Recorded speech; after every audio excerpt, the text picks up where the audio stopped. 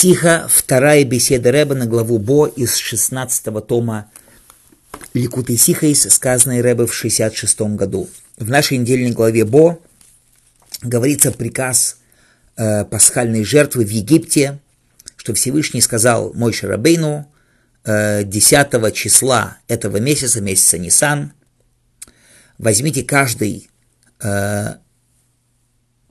барашка, ягненка, каждый в свой дом. И дальше Тора говорит, и будет это у вас на охрану, вы будете держать этого ягненка дома с 10 до 14 числа этого месяца, и зашхитуйте его вся община евреев, вся община Израиля, когда вечереет, и будете кушать мясо пасхального ягненка этой ночью, зажаренное на огне, и мацот с мацой, и мрорием с горькой зеленью, будете его кушать. Рамбам в Сейфере Мицвы из книги заповедей перечисляет мицву корбан Песах пасхальной жертвы и пишет ее, что в ней на самом деле есть две мицвы. Одна мицва – зашхитовать пасхального ягненка 14 числа месяца Нисан перед наступлением вечера, и это то, как сказано, зашхитуйте его вся община детей Израиля бейн рабаим, когда вечереет. Вторая мицва – кушать мясо пасхальной жертвы ночью, да, уже после темноты, шхита до темноты, а кушать его после темноты, ночью 15 числа, со всеми деталями, как сказано, на огне сделаны, ну и так далее. Это то, что сказано, и будете его кушать, мясо этого ягненка, ночью этой. То есть есть две мицвы – зашхитовать пасхальную жертву и скушать ее, две различные мицвы. На это спрашивают комментаторы вопрос, что Рамбам говорил уже правило, что все, что приходит мудрецам, что Тора говорит, что одна вещь как бы задерживает другую, что без одной вещи невозможно другую вещь, понятно, что это есть одна мицва. И все, что мы знаем, что цель одного не достигнет без того, чтобы выполнена была другая, тогда тоже понятно, что это одна мицва. Так в данном случае, так как корбан Песах, пасхальная жертва, пишет Рамбам, что кушать пасхальную жертву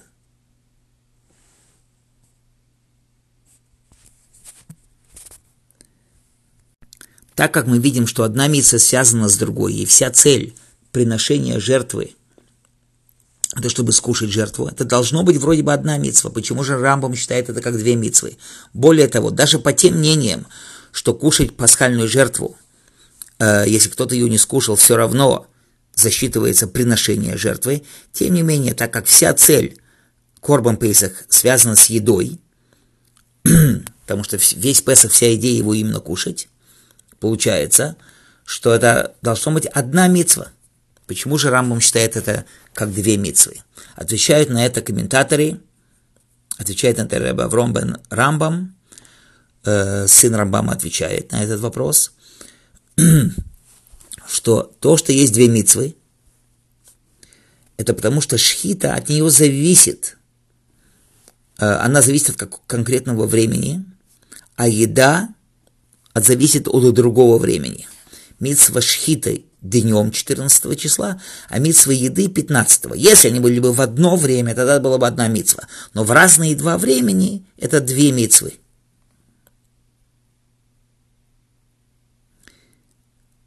И еще, что их разделяет, что пасхальная жертва ее шхита – это мицва, в которой есть корос. Если кто-то не зашхитовал пасхальную жертву, не дай бог, то это карет. Еда. Окей. Человек не выполнил мицву скушать пасхальную жертву, карет за это не полагается. То есть мы видим совершенно две разные вещи. Продолжает Ребе во втором пункте беседы, что, однако, все еще непонятно. По Рабби Аврому, сыну Рамбама, объясняется, что главное, по мнению Рамбама, то, что конкретно еда Песаха, кушаем мы Песах, да, это одна вещь, но так как еда Песаха все равно это вся цель шхиты Песаха, по крайней мере, они должны были считаться как одна мицва, если вся цель приводит одну мицву к другой, ведь это то правило, которое говорит сам Рамбам. И то, что шхита Песаха и его еда в разных времена, тоже нуждается в объяснении. Потому что мы, да, находим еще мицвейс, детали которых в разные времена, тем не менее, они считаются как одна мицва. Мы это поймем, почему же все-таки зашхитовать Песах и съесть Песах – это две разные мицвы. Продолжает Ребе в 3 пункте его беседы, мы это поймем через то, что мы сначала предверим еще один вопрос, который мы можем спросить в том, что другая жертва, корбан хатас, жертва хатат, при ней написано «и будет зашхитован хатат», зашхитует его коэн, и тот, кто шхитует, он и будет кушать, так написано. Тем не менее, пишет Рамбам, что еда хатас, съеда, когда коэн ест хатас, не считается как отдельная мицва от приношения хатас. Это одна и та же мицва.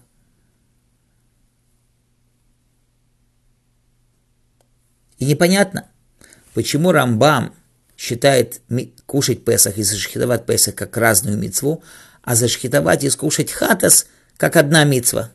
Объяснение в этом следующее, что Рамбам сам объясняет очень точно, что Всевышний приказал нам кушать Песах ночью 15-го Ниссана с теми деталями, которые упомянуты о нем, чтобы он был зажаренный, чтобы его кушали в одном доме, чтобы его кушали с мацой и марором и так далее.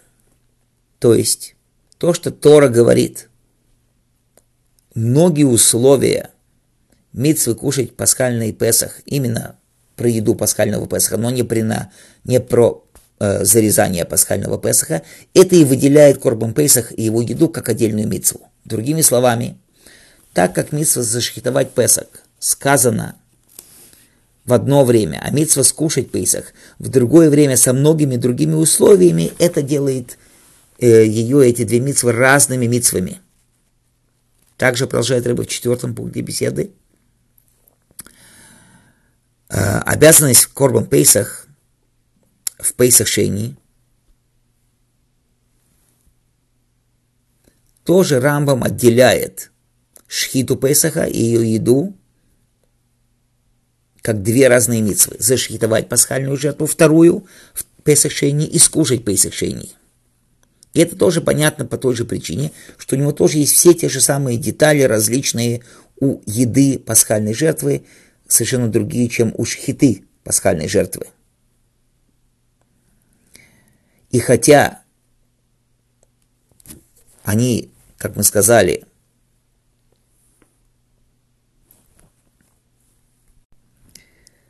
и объяснение в этом такое, что хотя, как мы уже сказали раньше, шхита Песаха и его еда связаны каждый со своим временем, и это две различные мицвы,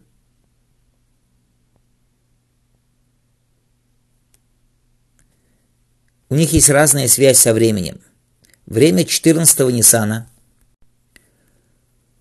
день 14-го Ниссана, когда зарезается пасхальная жертва,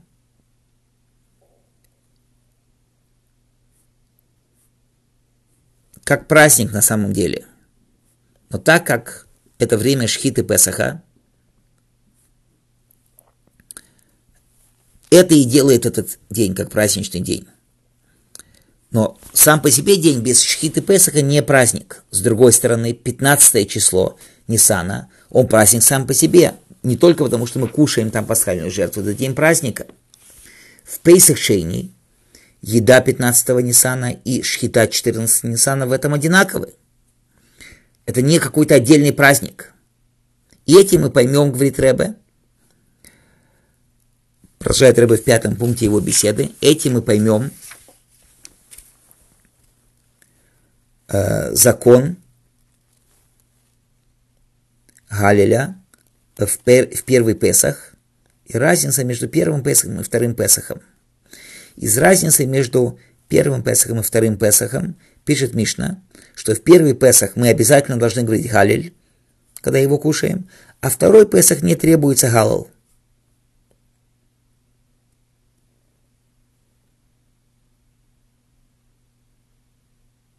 Но когда мы делаем пасхальную жертву, да, требуется Галал и в первый, и второй Песах.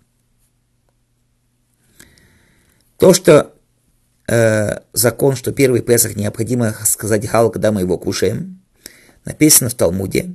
Откуда мы это знаем? Сказал Рабби Йоханан: песня будет у вас в день и в ночь, когда приходит праздник. То есть открыто написано, да, что должна быть песня Галал при приношении, при еде жертвы. И, конечно же, нужно делать, когда мы делаем пасхальную жертву. Откуда?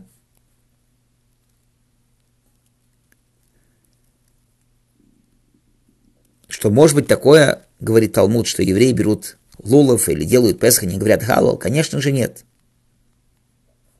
Если говорит Гемора, тогда понятно, что когда мы кушаем второй Песах, не нужно говорить Галал, но когда мы делаем, да, нужно говорить Галал, потому что это как, когда ты берешь лулов, и тут делается Галал. И продолжает Ребе в 6 пункте его беседы. Объяснение в этом будет следующее. Из этого предложения «песня будет у вас в ночь, когда происходит праздник», мы учим не только то, что именно эту ночь делается Галал, но также и обязанность Галеля, когда мы кушаем Песах. Что это в основном из-за того, что это праздник. И тогда становится понятным, что именно тогда, когда праздник, и мы кушаем Песах, то есть первый Песах говорится Галал, но во второй Песах, так как мы кушаем второй Песах через месяц, 15 яра, когда нету праздника, там нету Галеля. Но делание Песаха, так как мы делаем Песах, это как брать лулов в руки, там есть всегда Галал, потому что делание Песаха не зависит от праздника. Еще Ребе продолжает в 7 пункте его беседы. Еще объяснение из Талмуда, что то, что написано, что делается Галал, когда мы делаем пасхальную жертву, да, что это также, когда ты берешь в руки лулов и эсрак, тоже нуждается это действие в Галиле.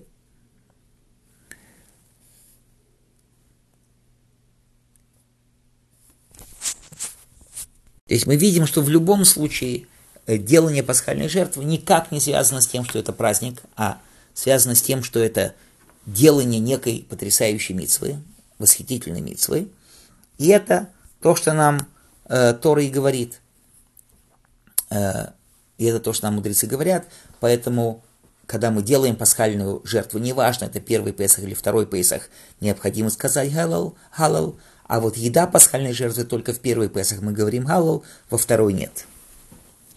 Дальше Ребе продолжает в 8 пункте его беседы объяснение всего этого на духовном уровне. Выход из Египта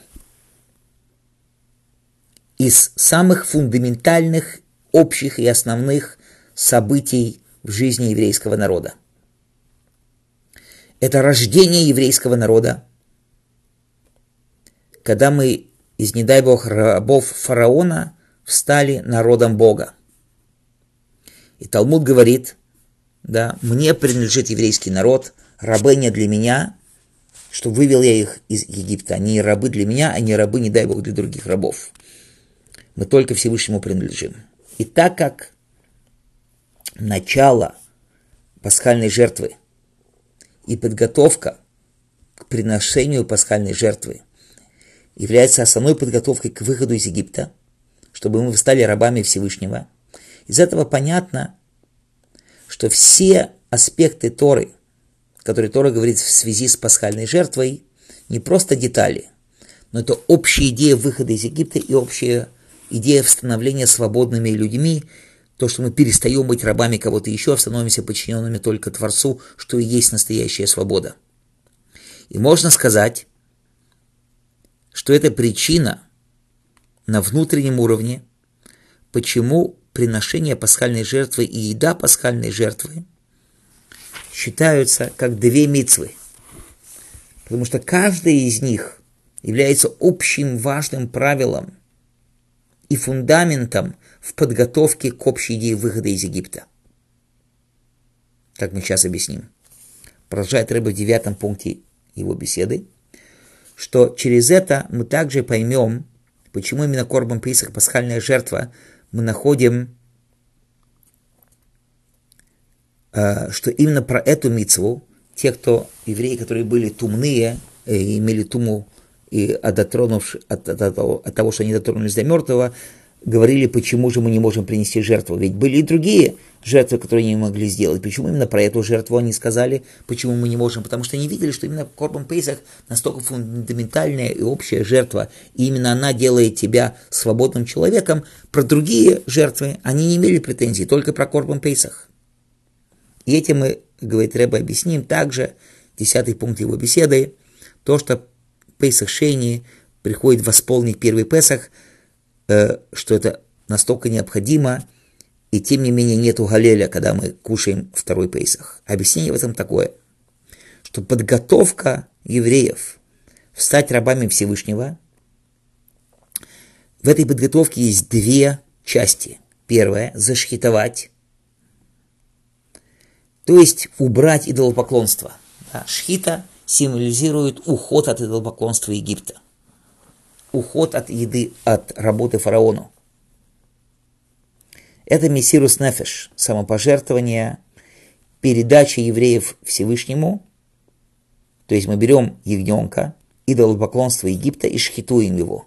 Уход от идолопоклонства Египта. Вторая вещь, что Корбан Песах евреи должны были кушать, что самопожертвование евреев, стать рабами Всевышнего,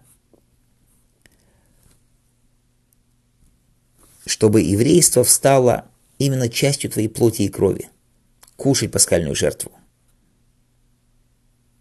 То есть еврейство, связь, работа со Всевышним должна пронять еврея полностью. Ты не просто зашхитовал пасхальную жертву, ушел от идолопоклонства, ты ее съел, ты божественную работу сделал частью самого себя. Так как шхита и Корбан Песах, и его еда, эти общие две вещи, то есть уйти от идолопоклонства, одна вещь, шхита, и сделать еврейство абсолютной своей частью, съесть пасхальную жертву, поэтому это две мицвы, два различные аспекта. Когда мы говорим галал во время еды пасхальной жертвы, это не связано со сутью еды, но со святостью 15-го Ниссана. Так тогда мы говорим галал, не говорим его во второй Ниссан. Но галал шхиты Песаха, который связан с уходом от идолопоклонства, от спасением, мы говорим всегда.